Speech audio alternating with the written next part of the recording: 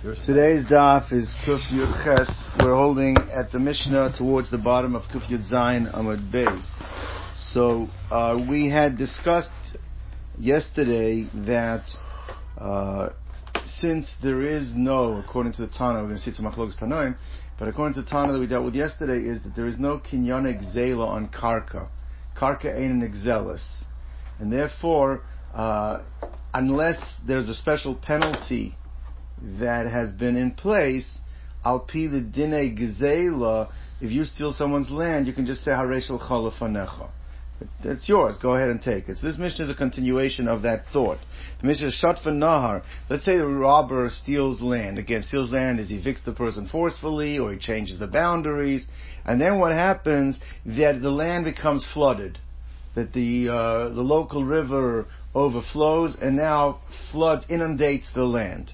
So again, Omer lo, Hareshel Chalafanecha, you can say to him, behold, yours is before you. Again, because in terms of Kinyanek Zela, there were no Kinyanek Zela, so it is your land. In terms of what the penalty, I guess the svara we had yesterday was, it really would have made no difference, even if I hadn't kicked you out of your land, but if the river was going to flood, the river would have flooded just as easily under your watch as under mine. So there's no need for there's no cause for a penalty in this particular situation. Okay. However, we're going to see that this concept that karka ein exelis, and therefore you don't get kinyan exela, and therefore you can say to the person hareshel chalafanecha, it is a matter of dispute. So it says it more like this. Tan Rabban we learned in a brisa. Hagozel sada mechavero shatfanar. The case we just had in our Mishnah. Zok the Mishnah, the Tanakama. Chayav lahamid los de acher. Divrei Rabbi Eliezer. You see, according to Rabbi Eliezer, he says it's considered like a regular theft. And a regular theft, you got to give it back in the state that you took it. You can't say to the person, you steal someone's car and then it gets all beaten up. You have to return a car that's in its pristine state, in the way it was when it was stolen, not in the way it is now. And therefore, the same thing applies by land. The Chachamim of the Brisa, which are the Tanoim of our Mishnah, they say, Omer la, Reishel Chalafanecha, no, Karka and Exelis, you can say Reishel Chalafanecha. So, Bameka Miflagi, what exactly is the point of this Machlokas, the point of dispute? What are they arguing about, whether you hold Karka and Exelis, Karka and Exelis? So the one is going to say it's based on two different schools of thought. We've had a number of times as to how you darsh and psukim. We have one school of thought, which is the Yud Gimel Midah Shatar and Dreshes by him, Tanad Rabbi Yishmael, is that when you have a general statement, then you have a specific statement, then you have a general statement, it's called a klal prat. And you have klal prat to klal, so then what happens is that the general statement is generally that's broad and it opens up to everything. Then it's defined by the more specific statement, and then it's concluded again by the klal, so it's general as defined by the specific. That's if you follow the klal prat to klal. It's ke'ena prat, meaning that the general body of what's included is defined by the limitations. Then you have, which is considered to have broader applications, you have school of thought that says we don't use a klal prat to klal, but we use a riboy miut riboy. And when you use a riboy miut riboy, you're marbe everything. The miut is only excludes one item which is less, it is the least comparable to anything else that's in the riboy. But it only excludes one. So therefore, when you're using a klal prat to klal, you're going to be much more limited as to what you define in your general group. But if you use a miut riboy miut, it'll be much broader because you're only excluding the least comparable to everything else. That's all being excluded. So one is going to say that this machlokus, in terms of what's the better, what tool does the Torah require you to use, will end up being a machlokas whether you hold karka can or cannot be stolen. That's where the Gemara is going to go with this. The Gemara says, Rabbi Lezer darash riboy miut, he follows the riboy miut system, which is the amplification limitation. Right? The pasuk says concerning thefts. It says if you steal something, or there's a financial dealing in which you're stealing from the person and you deny culpability, the kichesh ba'misoi, so then that's broad. It's mashma anything involving financial gain that you're denying. So that could be including That's a riboy. That could be, it could be in case, it could be land, it could be, anything could be included in it. So kirchesh v'amisu, that's a riboy. Then the Torah gets very specific. It says, hadra miyut, then it goes back to limited, because it says we're dealing specifically bepikodon.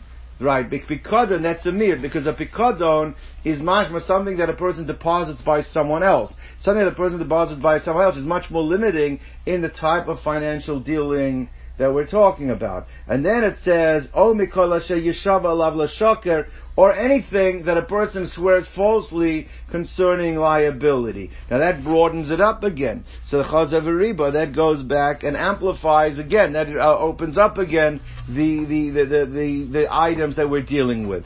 So when you have a riba miyut riba, what is the rule? So riba akol, everything is included. We're dealing with every financial situation. So therefore, in my Rabbi called merely, everything is included. My miyut. So then why did Torah create a miyut in the middle? What is being limited? So the thing that is least comparable to all the other items that we could be dealing with is shtaros. Shtaros is documents. A document is least, the Gemara considered, according to this, Rabbi Lezer considered as least comparable to anything that is considered to having intrinsic value. Everything else has intrinsic value. Documents do not, they represent the capacity, but it doesn't have intrinsic value. So therefore the only thing that is being excluded from these laws would be, according to Rabbi Lezer, documents. Alright, that you're stealing documents, that's not considered to be under the parameters of Heshvak Zela, Sher Gozal, etc. Now, Rabbanon, they follow the Klal Prat Klal system. So, Darji Klal Prati. The Kichesh is a Klal. You deny anything financial that's included, that's general, that includes everything. Bepikadon, that comes down and says something that was deposited, that's a Prat. Then it goes, O Mikolasha Yeshava, that again Chazer v'Cholal. Klal Prat Klal, so you have a Klal Prat Klal here. Yetadan Elakena Prat. Therefore, you generalize, but you define it by what is specific. Ma Prat, what is unique about the case of a deposit or a loan? What is unique about those items? It's a davar metaltel. First of all, they're movable items, and it's gufa moment, and they have intrinsic value. So I've called davar. So therefore, in the laws of Gezela, when we apply the laws of Gezela, it has to be things that have those characteristics. Called davar metaltel gufa moment. Yotza karkos, which excludes land. Why? Because she'en metalton, because they're not movable, like a regular pikodon or milva. And yotza vodim, and also excludes slaves, because we compare whatever applies by karka to apply to slaves based on a hekesh in the pasuk, shukshla karkos, because they're considered compared to karka.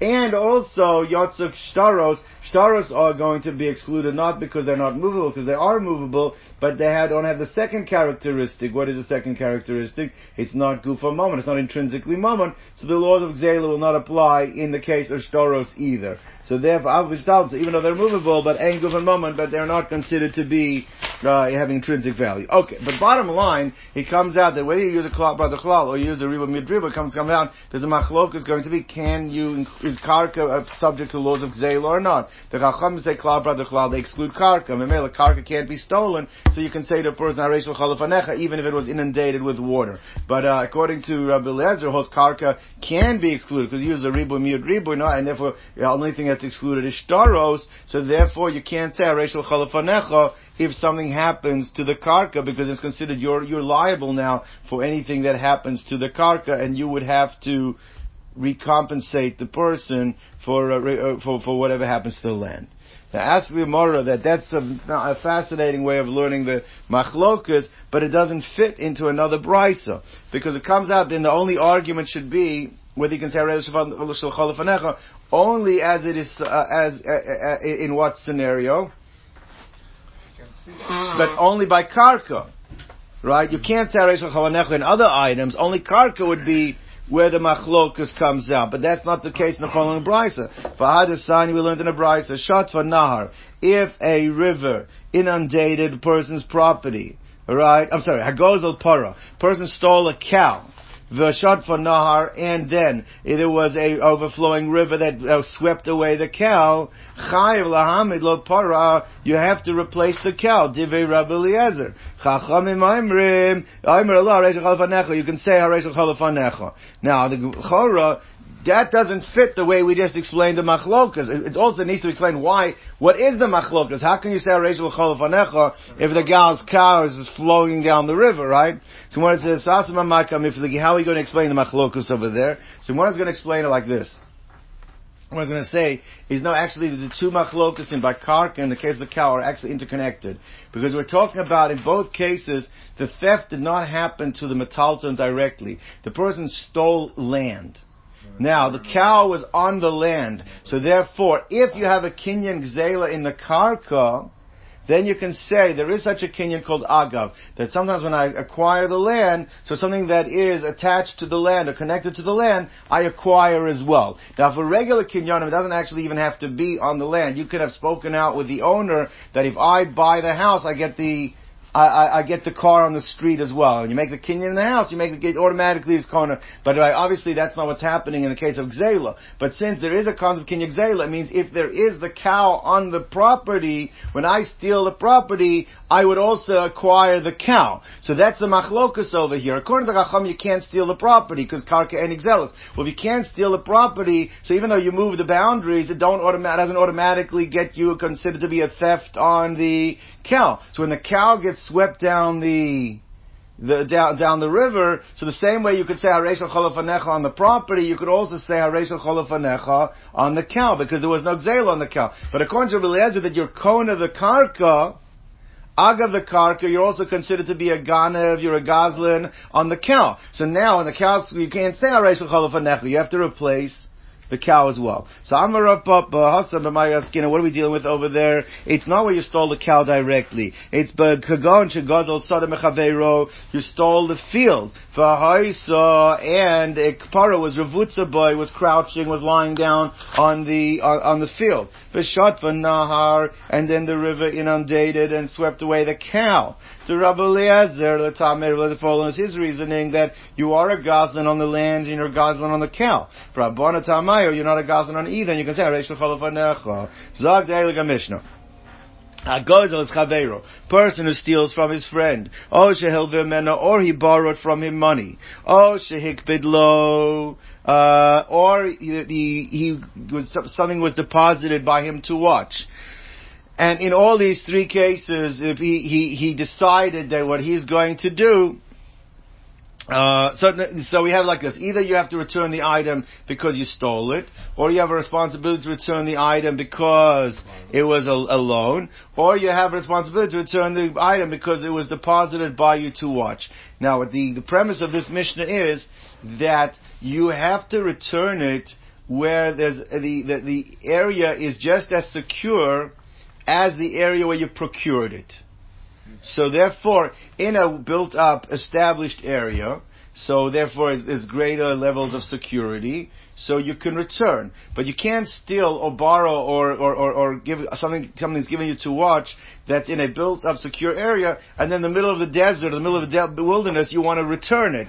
You can't force the person to take something back if the place where you are giving it back is going to be less secure than the place where you took it from initially. So you can't impose it upon the person. He says, "Listen, we're in the wild west here. Don't give me back my money here. I don't want my money here. When we get home, by the bank, then give me money so I can put it in the bank." That the victim or the balabais in the last two cases has a right to say. So So again, b'yishuv, if it's in a settled, built-up area, so then if that's where the money was procured, so lo yachzir midbar, you can't give it back to him in an unsecure area in a wilderness.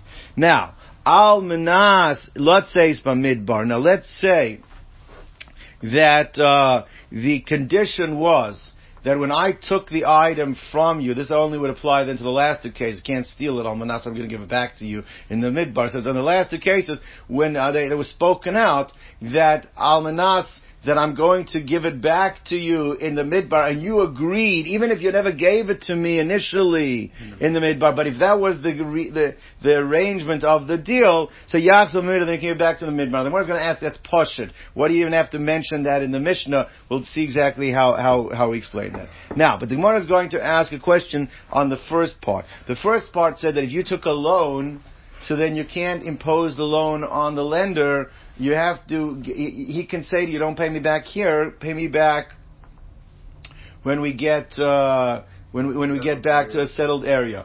Now obviously if he agrees to take it, we're not discussing it, because if he agrees to take it, he agrees to take it. So where you're imposing on him to take it, I don't want him to take it, that's where we're discussing. Ask the Gemara a contradiction. It says as follows: Milve mishtalemes b'chol makom. The Mishnah, the Brisa says not like our Mishnah. It says you can pay a loan anywhere. Mishtalemes b'chol makom, much we can pay it anywhere, means even in the wilderness. Aveido pikadon, if you have a lost object or an object itself was given to you to watch, then it's ein mishtalemes eva makomon. They can only be, it has to be returned in the place of where the item was procured. But you can't impose on the person to take it in the wilderness. But it's mashma that a loan, right, if it's not an item itself, but it's money that was given, the money, not the same money, different money that you want to just pay off an existing loan, it's mashma you can pay the person b'chol makom, which is connected our Mishnah, because our Mishnah was talking about a loan as well, and still it says, lo yachzir lo b'midbar. So we seem to have a contradiction between the Mishnah and the Brisa, right? Clear? So Amar Rabbi says, no, you're making a mistake. Shot in the Brisa is like this. Hachika Amar. Milva nitna li tava b'chol makom. It means like this. A loan, if I've borrowed money from Yair, and I borrowed $1,000 from Yair, now the din is that I owe him $1,000. When 30 days are up, he can come to me and say, give me the $1,000, 30 days are up. Now, the din is that he can claim from me anywhere, meaning even in the midbar. That's the pshat. The pshat over here, it's not me imposing on paying him back, it's where he can impose that I pay him back. So therefore, even if it's in the midbar, if 30 days are up, he can come to me and say, you owe me the $1,000, pay me the $1,000, I want you now to get me that $1,000 and pay me. He's allowed to do that because the 30 days are up. But that's only in terms of a loan. Because a loan, the item that I'm paying is not the item that he gave me. But in the case of where I'm watching an Aveda, or I'm watching a Pikadon, I myself, I don't even have a right to take it to the midbar. I don't have a right to bring it into an unsecured area. So therefore, even if the time is up, 30 days are up, or it's a case of Aveda, and you know that I have it, you can't demand that I give it to you right now if we're standing in the middle of the midbar. Because I can say, I don't want to take a chance of bringing the item to the midbar, because if something happens before I hand it over to you, then I'm responsible. So that's what the Bride is referring to. I can impose on you to pay me in a midbar if it's a loan. But if it's a pikadon or an aveda, then I cannot impose. You can tell me, I can tell, or me, whoever I can say, I'll get you the item, I'll get it to you, but let's wait until we get to secure area. So a loan you can procure from a person, you can impose on the person to pay you no matter where you are. However, that should only be in the area, only in its place, in a safeguarded area, in the same place where you procure the item from the person. Now the last part of the Mishnah seems to say something which is very partial. It says that even though I can't pay you back in the desert, but if that's the condition I made, when you gave it to me, I said to you, but I'm going to give it back to you in the midbar, then the guy agreed, then you can. So one is a pshita, obviously. What's the chiddush in that? So one says, no, I'm going to just read the words according to our girsa. So look, the case is necessary to Amar Lei, that the case is like this, is that the mafkid, the person who's depositing the item, said, "Lahava haypekon gabach ta'ana lemidbar nafikna." He says, "I want you to watch this item because I'm leaving and I'm going through the desert and I don't want to have to take this item with me. So for the next 30 days, I want you to watch the item." Now, Amar le'ihu. What if the shomer, the guy who's watching it, says to him, he says, "You know what? I'm fine. I'll take it. But you know what? I might also have to go into the desert. Right? He says, I also want to go out. I also need to go out to the desert. Now, he never made an official condition. If you make an official condition, I'll take it on condition I can pay you in the midbar. There's no need for the Mishnah to tell me. The chiddush over here is that if the response is fine, I'll take it, but I also need to go to the desert. The chiddush is by me notifying you that I also need to go to the desert. What does that allow? Take the item. That I can pay you back the item in the desert as well. That's the novelty of the brisa. When it says therefore like this, and therefore that is implicit that if I want to return it to you over there, I can. The fact that you told me I'm going to the desert to watch my item, and I said I'm also going to be in the desert, implies that if I take it, you understand that I can pay you back the item in the desert as well. That is the pshat in the Mishnah. Maybe even a step further, that his watching duties will also be applicable. Like, he's going on vacation, I'll take the item along with me. But I'm not allowed to use it anyway. It's only shmir. It's not a... All right. Let's go weiter. Sagt der Heilige Mishnah, Ha'omer lechaveiro, person says to somebody, Gazal ticho. So I woke up to Arya, I said, Arya, I stole from you last week. Helvi Sunny, or I have your money because you lent me money. Hifkara to Etzli, or you deposited something by me to watch. However, the only thing is, you know what? Listen, it's been a tough week. I can't remember, did I pay you back or I didn't pay you back? I remember at some point in time I had your money, but I don't remember, did I pay you back? What's the halacha? Chayiv l'shalem. Says the Tana of our Mishnah is that the fact that you acknowledge the chiyuv and you can't remember if you discharged it, so chayiv l'shalem, you are now obligated to pay. We'll see the Gemara exactly what the ruling is. Aval im amar lo.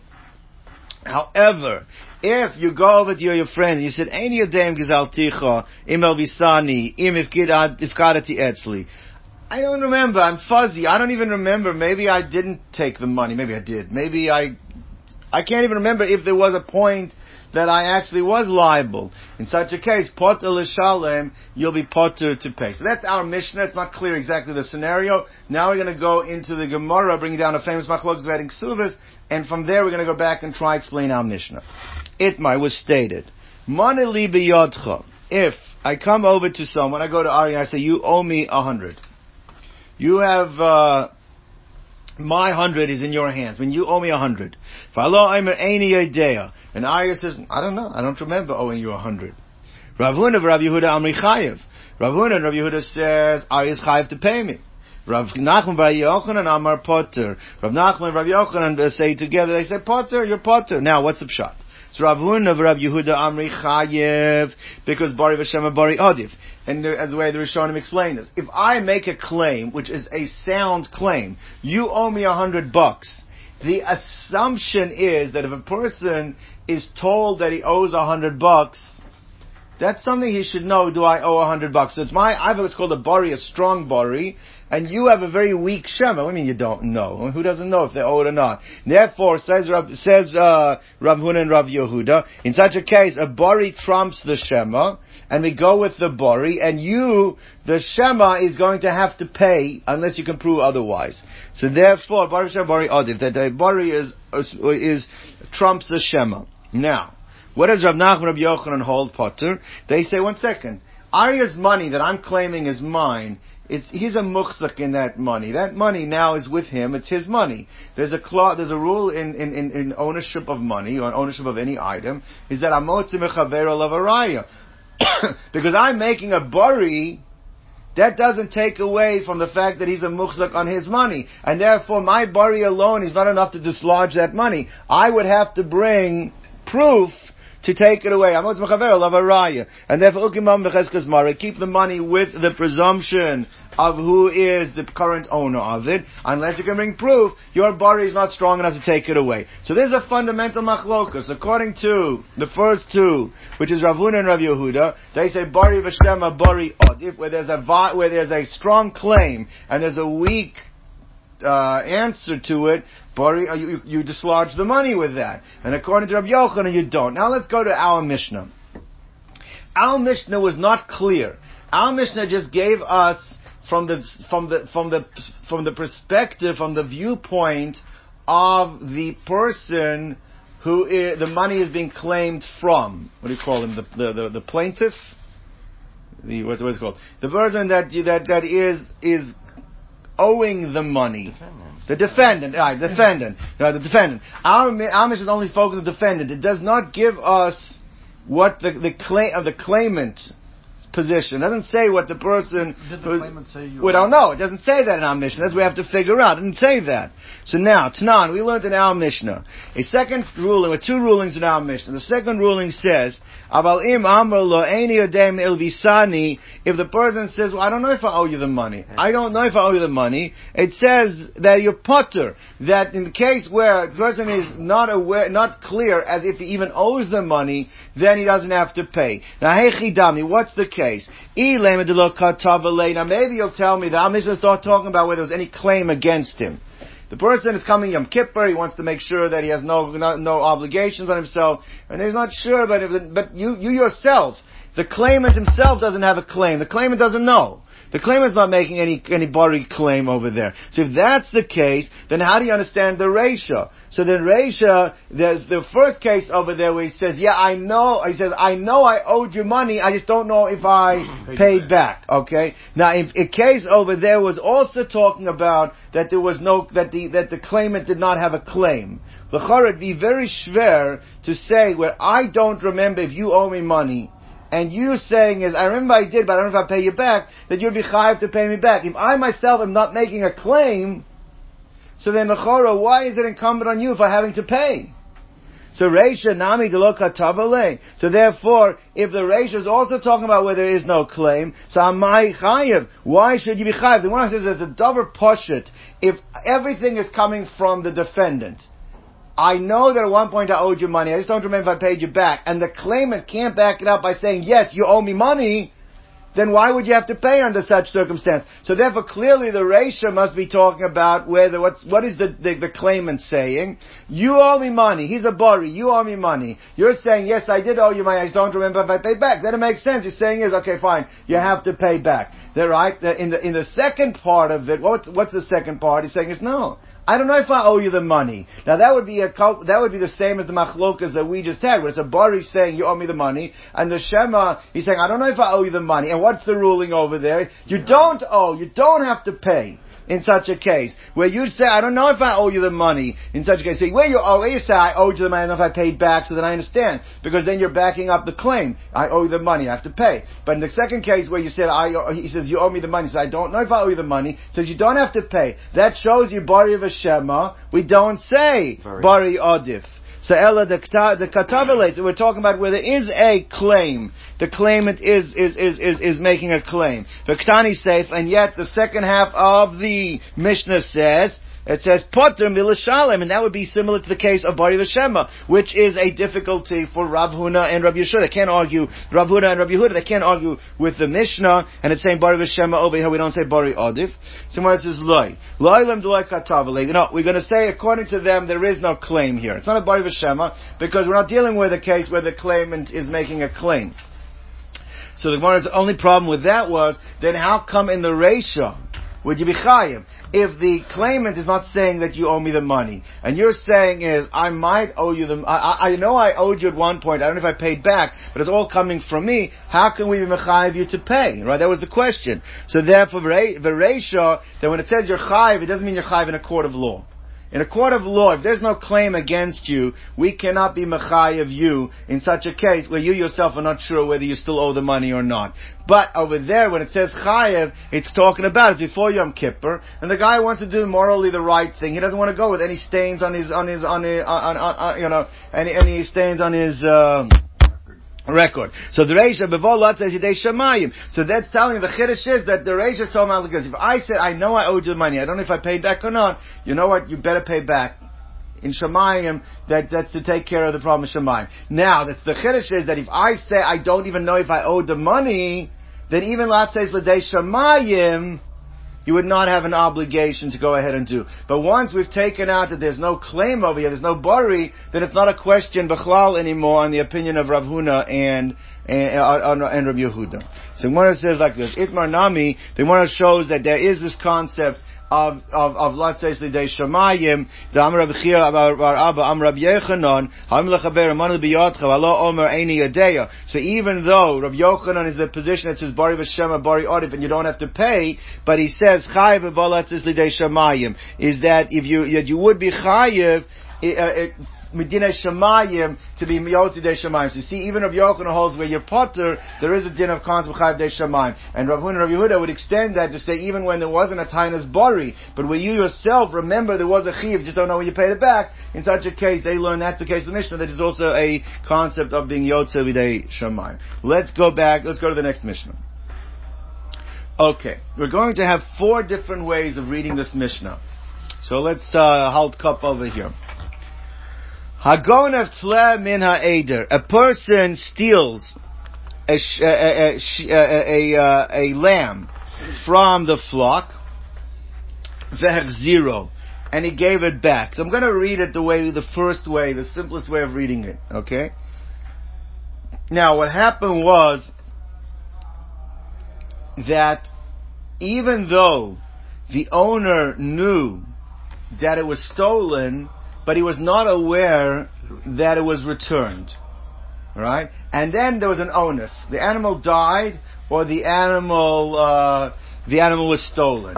The question is, do I remove myself from liability in my Maganev, and I remove myself from liability even if I've given it back, even if I haven't notified the owner that I gave it back? So that's going to be the question over here. So it says,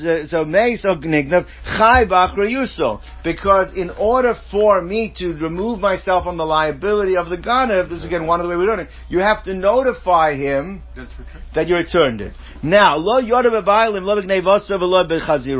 let's say that he never knew it was stolen to begin with. When I took it, he was unaware, and when I returned it, he was unaware. So says the Gemara, says the Mishnah, is that in such a situation, umanu es hatzon, the owner, not knowing there was lost or that had been returned, but did count, he did the daily count, and he saw that all his sheep were there, alright, v'shleimahi, and then the flock is intact, and then what happens, it died, or it was stolen, potter, you would not be liable. So basically, we have, in the way I just read the Mishnah, there's 2 cases. One is, he knew it was stolen, but he wasn't aware that you brought it back. And number 2, he wasn't aware that it was stolen, or that he brought it back, but he counted it, and then it says potter. Now, I'm a Rav. Rav's way of reading the Mishnah. Let's go with the first thing. I'm a Rav. Lad ledas, if something was stolen with awareness. Awareness means that the owner knew that it was missing. Tzarich das. In order to remove yourself from liability, you need to have awareness of the return.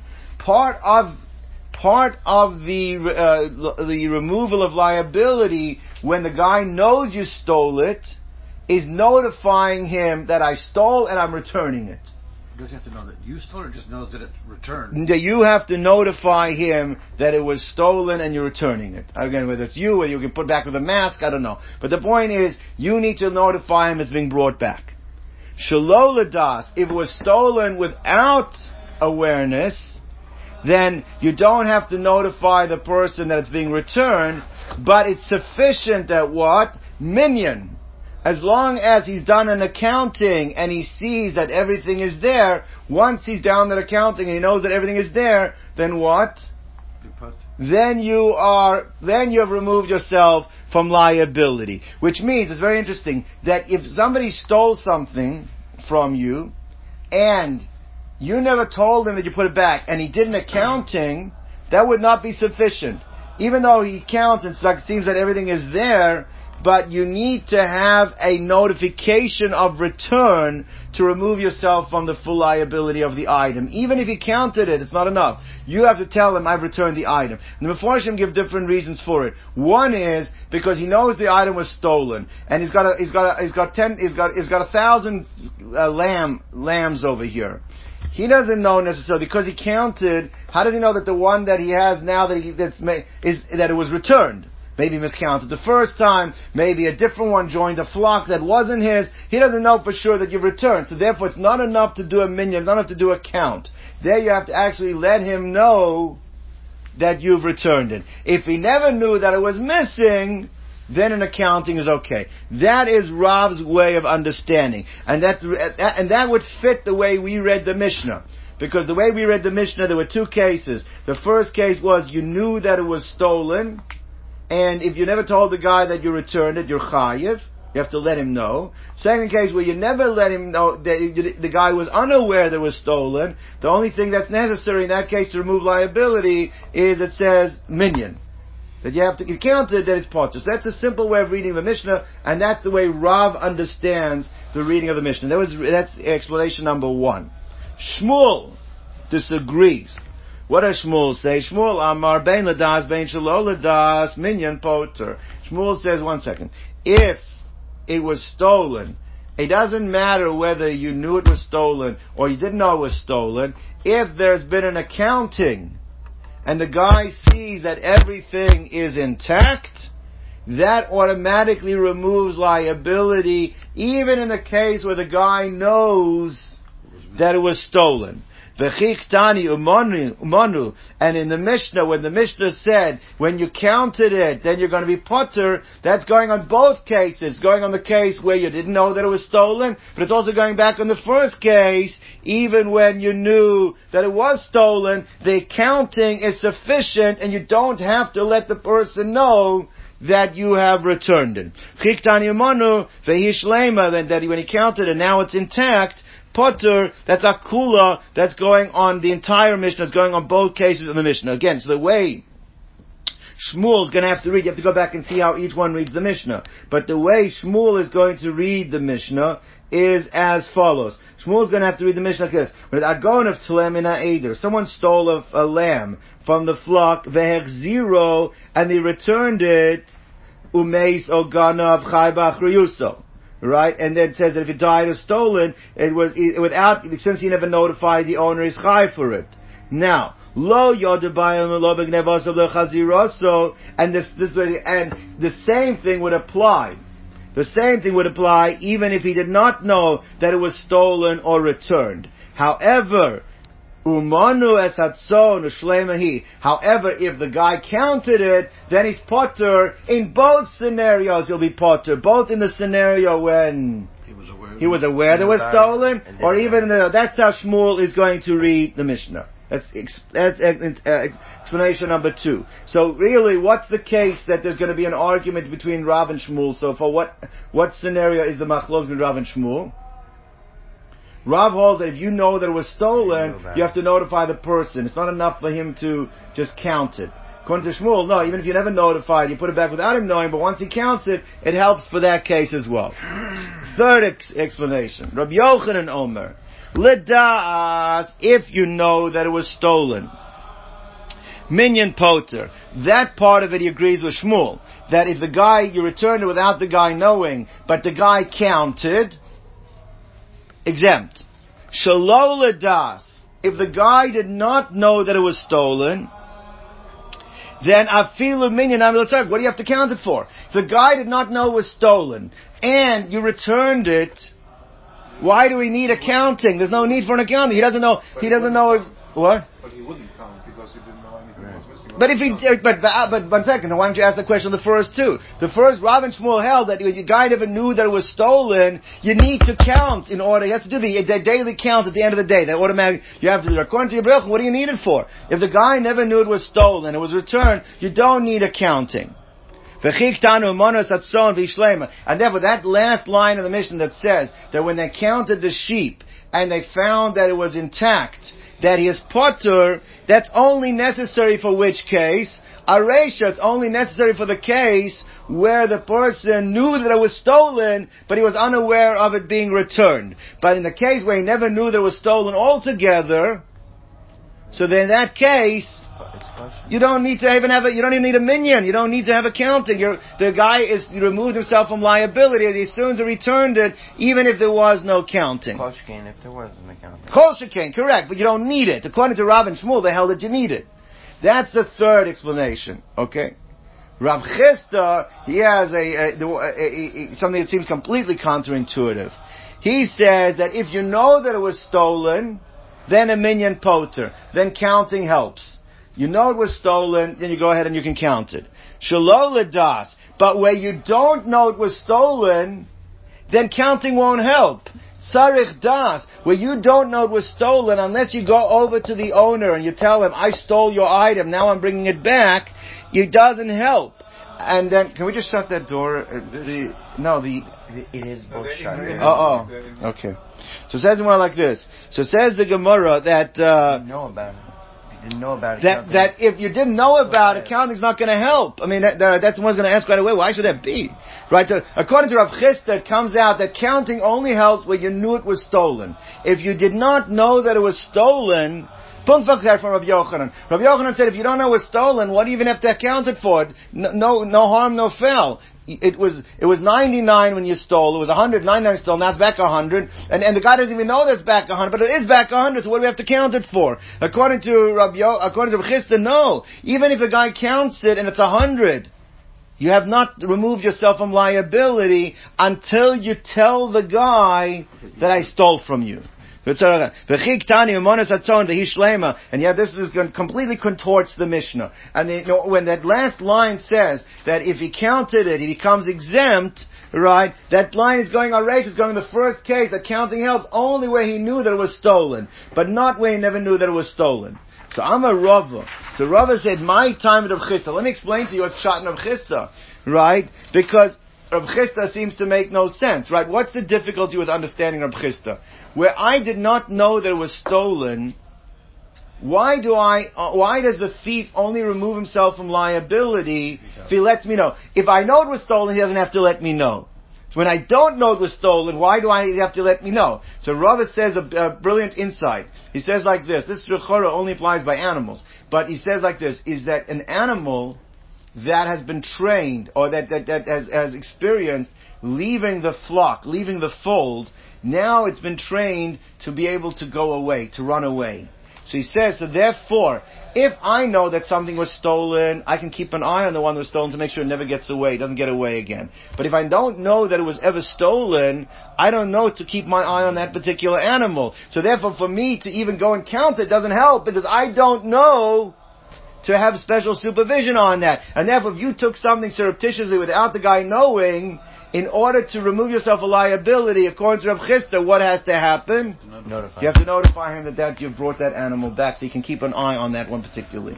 So my time, Rav Chisda, what's the reasoning for Rav Chisda? How does Rav Chisda explain this?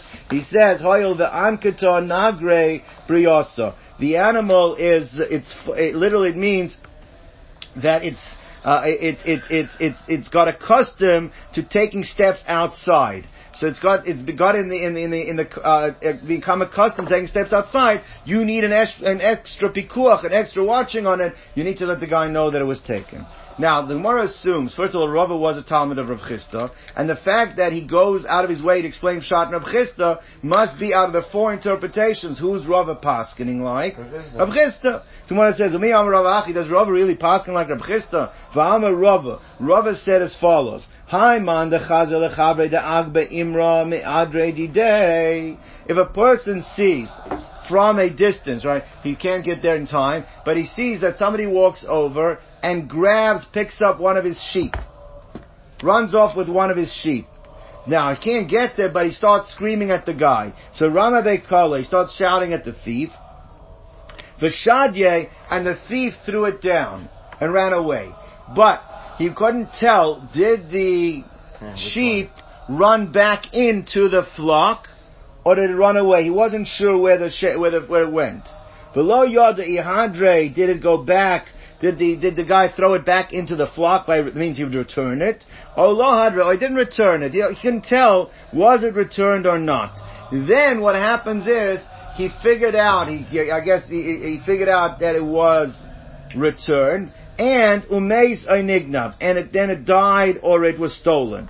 Chayav b'achrayuso, the thief is still responsible for that particular animal. Now, my love, afal gav demonu. Now, the Gemara is assuming, l'chora, how did he figure out that it had been returned? Right? He must have counted it. So it's mashma that even though he counted it, he's still the thief, because the thief did not come over to him and say, I'm returning it. It's not sufficient. The counting would not help, even though he knew that it was stolen. Now, this is counter to the shita of Rav Chisda, because Rav Chisda said, when you knew it was stolen, you must notify. Counting would be no. Where you knew it was stolen, you don't have to notify the guy. He knows it was stolen. Counting is sufficient. Rav Chisda said the only time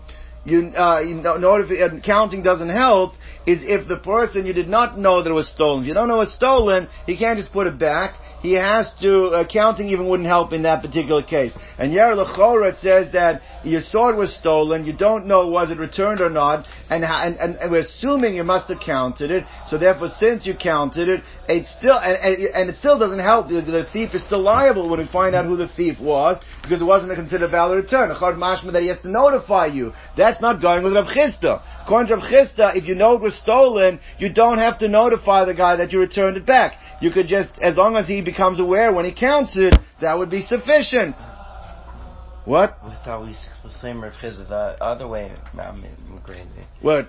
I thought we said with Rav Chisda that if he didn't know, he didn't know that it was stolen, then counting won't help. Is not if he didn't know it was stolen, right? The case over here was he knew it was stolen, he didn't know it was given back. Oh, okay. Rav Chisda said if he doesn't know it was given back, counting is sufficient. And here we have a case we're assuming that he counted it, and it's not sufficient. The thief is still liable. So l'chayra, my life is not talking about avagav the money that he counted. The Gemara says no. The case over there was like the low money. He did not count it. The reason why liability wasn't removed, it is going like a b'chista, but the only way liability would have been removed if he counted, he didn't count it, and then we found out that the animal died, it was stolen. So in such a case, the thief is still chayiv. So it's not going connected of Chisda.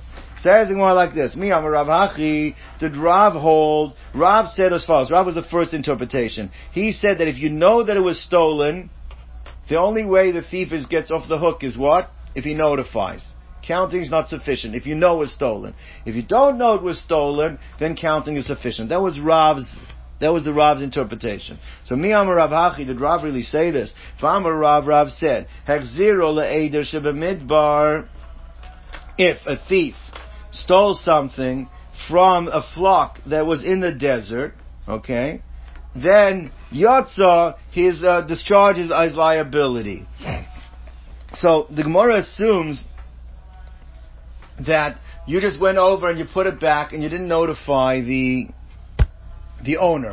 And it's mashma that you didn't notify him. It doesn't say anything about him having to count it either. It's just mashma, the fact that you put it back. The lachora, that does not fit Rav's shot. Rav says that even if he knew it was stolen, only thing would discharge is counting. And if he didn't know it was stolen, it would require notification. And here it's mashma, you don't require, you just put it back and you're discharged. So Amar Rav Chanan bar Abba Mode Rav berekuasa. Rav agrees that if the animal, the lamb, is distinguished by it's spotted, it has a unique discoloration. This lamb can be identified by the way it looks. So therefore, the point is, the fact over here you don't need counting. The fact is that since the thief, the shepherd sees that one, he knows that one is back in the flock. So in such a case, you don't have to count it. Rav said that if you know it was stolen, the only way it helps to bring it back is you have to notify the person. You have to notify the person that it was that you stole it. He says that din would not be true if the item that was stolen is so unique that the owner, without even notifying, he could tell that it's been returned. That would be sufficient in such a case. You don't need counting in such a case, and you don't need notification. It would help under that circumstance as well. Says the Gemara. So the full way machlokas amarayim, the Gemara is going to say, it seems to be actually a machlokas tanoim. Lema ketanoim. Right, now, where is this machlokas tanoim? We have a brisa. Look at the brisa. Hagon of tle min ha'eder. Somebody stole a lamb from the flock, vesela min hakis, or he took a coin from the purse, L'makam sheganav yachzir. Div Rabbi Yishmael. Rabbi Yishmael's mashma that in order to discharge liability, all you need is what? Put it back.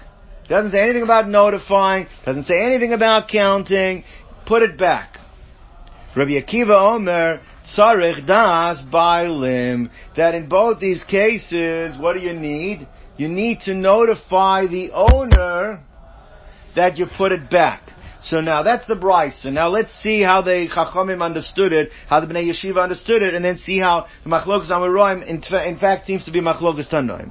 Savrua Kula Alma Islud Rabbi Yitzchak. That the Gemara assumed, the Bnei Yeshiva assumed that everyone holds Rabbi Yitzchak. Everyone remembers the famous Rabbi Yitzchak in the second parak of Bava Metzia that says that Adam Mashmash Bekisa B'chol Sha'ah. A person is constantly aware of the money in his wallet, the money in his pocket. He's always counting and seeing how much he has. And therefore, the Gemara assumed that everybody agrees with that assumption of Rabbi Yitzchak. A person has a habit of feeling and counting and seeing his money all the time to make sure that it's there.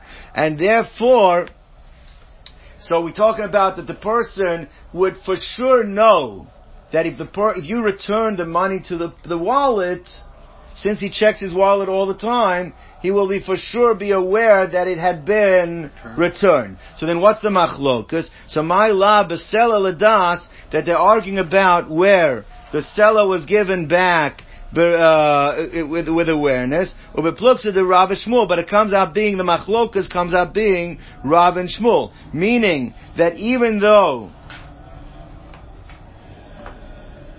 he knows that it was stolen, but he'll also know that it was returned. But maybe it doesn't help, because maybe according to Rav, since he knows that it was stolen, it's not enough that you return it, that he counts it, becomes aware. What do you have to do?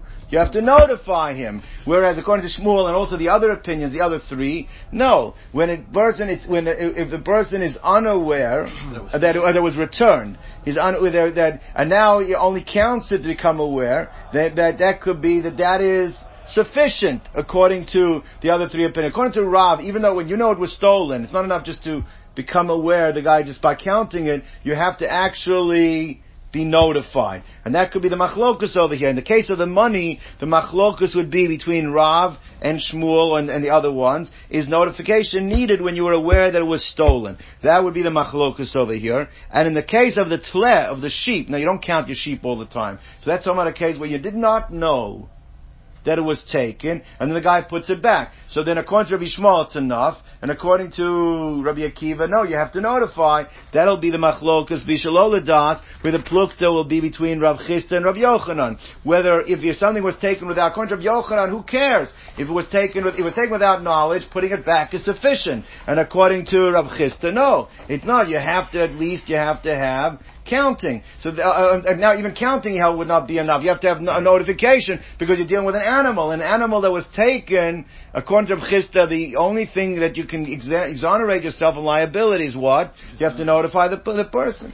So l'chora, it would seem to be that the machlokas in the case of the money, and the machlokas in the case of the sheep. The money is a case where you knew it was stolen. The sheep is a case where you did not know it was stolen. So those two machlokas are tied very much into the machlokas Amoraim that we had earlier.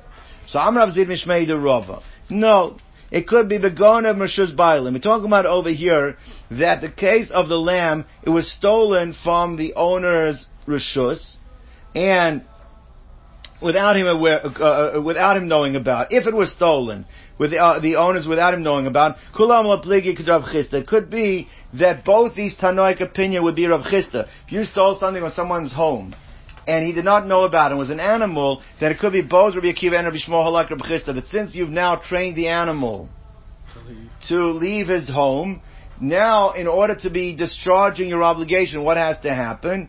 You need to have a full notification of it in order for the bird to exonerate yourself. But here we're talking about a different case. What happens if it wasn't the owner that was watching the animal? Let's say the owner had given it to the shomer, and the shomer is now responsible for watching it. And the shomer in the middle of the shmir decides, you know what, I'm going to steal it myself.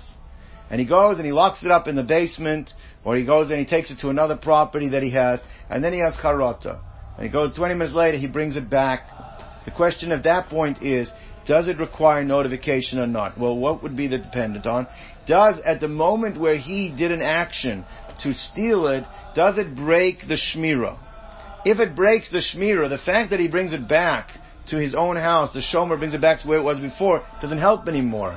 Because he's no longer considered to be a shomer. In that case, you'd need notification. That would be going like the opinion of Rabbi Akiva, unless there's notification, doesn't help. But according to the opinion that it does help, you don't need to have notification, because he can reinstate the shmirah automatically by bringing it back. That's the machlokas. But if you're stealing it from the house of the owner, it could be everybody holds that you need notification, because now you've trained the animal to leave his reshus, like Rabbi Chisda said, you have to notify him. So you don't, according to Rabbi Chisda, he does not have to necessarily be a machlokas in his opinion. So it says more like this: Hacha b'shomer sheganav mershuso sheyavzu l'makom sheganav kamiflagi. Can the shomer who stole it from his place where he was watching it, can he just return it to where he was watching and continue his shmirah? Rabbi Akiva's other opinion is called shmirasa, is that shmirah has come to an end. And Rabbi Yishmael Lasavar lo calls the shmirah, so that you can go back to the shmirah, and therefore you don't have to notify the person. Says the Gemara like this: Lema minyan poter tanoihi. It would seem that where the counting is sufficient to remove liability from the thief, happens to also be a machlokas tanoim. The sign, because we learned in a brisa. Hagozo is chaveiro. Let's say Reuven goes to Shimon and steals $100. All right. Now, what happens is a week later they're doing a business deal, and Reuven is embarrassed that he stole. He doesn't want to tell Shimon. So in the deal, he slips the 100 in the rest of the money. So vehivlia lo becheshbon. So he's given him back the stolen item, the stolen money, but he never notified him that he was doing it. Now, Tani Chada, one brisa says Yotza. He was Yotza his din of Vehishav Zakzela. Tanya Irach, the second bride says Lo Yotza. That he's not Yotza. So Savrua Kula Alma is Rabbi Yitzchak. That the initial understanding was everybody agrees with Rabbi Yitzchak, the Amar who says Adam Asulid Mashma Bekis V'chol Shah V'Shah, that a person counts his money at all times. And since a person counts his money at all times, so therefore when you slip the 100 in, he'll know he got back his 100. He'll know that he's not missing 100. So my love akamiflagi. Demand amar yotza savar minyan poter, he holds counting is sufficient. Demand amar lo yotza savar minyan eina poter, counting is not sufficient. So Amri the Bnei Shiva said no. If everybody held of Rabbi Yitzchak that the person counts his money at all times, then there wouldn't have been machlokas. Kol amal obliga could be, everyone would agree, the minyan poter, that the counting would be sufficient, and you don't have to, and you're not liable on that 100 if you slipped it in, because he must have counted it. So Rabbi Yitzchak mifligi, maybe the two brides that can argue, can you rely on that legal presumption that the chazaka, that the person counts his money at all times? Mar is the Rabbi Yitzchak, if you hold Rabbi Yitzchak, you're poter. Mar later, the one doesn't hold, you can rely on that, and therefore you're chayav. The Ibai say, my third explanation. Takula Alma, everyone holds of Rabbi Yitzchak that you do count it.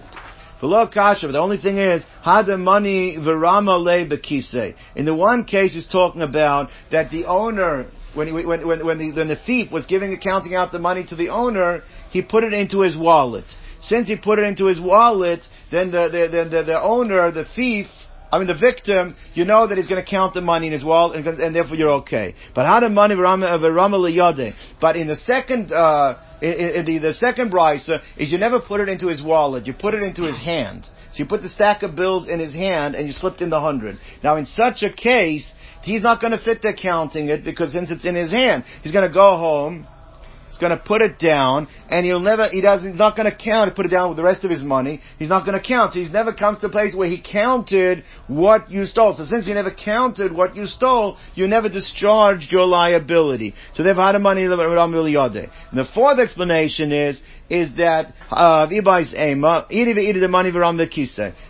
in both cases, Taki, you put it into his wallet, into his purse. But in one case, the person had pre-existing money there. That's another way of saying the person started off not knowing exactly how much he starts with. The victim did not know did I have in my, because he had other money as well. Since he had other money as well, he did not know. So therefore, by slipping it in, he's not going to realize whether you gave it back, because he doesn't have the benchmark of how much to start with, because there was other money in the purse to begin with. Therefore, you don't assume that there was counting that would let him know. One is the wallet was empty. So when you say that I'm giving you $20, and now he counts and he sees there's going to be 21, then he knows that the money that was missing from him, that had been returned. So Mordechai says like this. So therefore, that would be, everyone holds of Archista. Don't think can you rely everyone holds of Yitzchak. Don't think can you rely on Yitzchak, where the owner does not know how much he's starting with. That's the difference between the two brachas. Okay, gentlemen, we'll stop over here. Okay.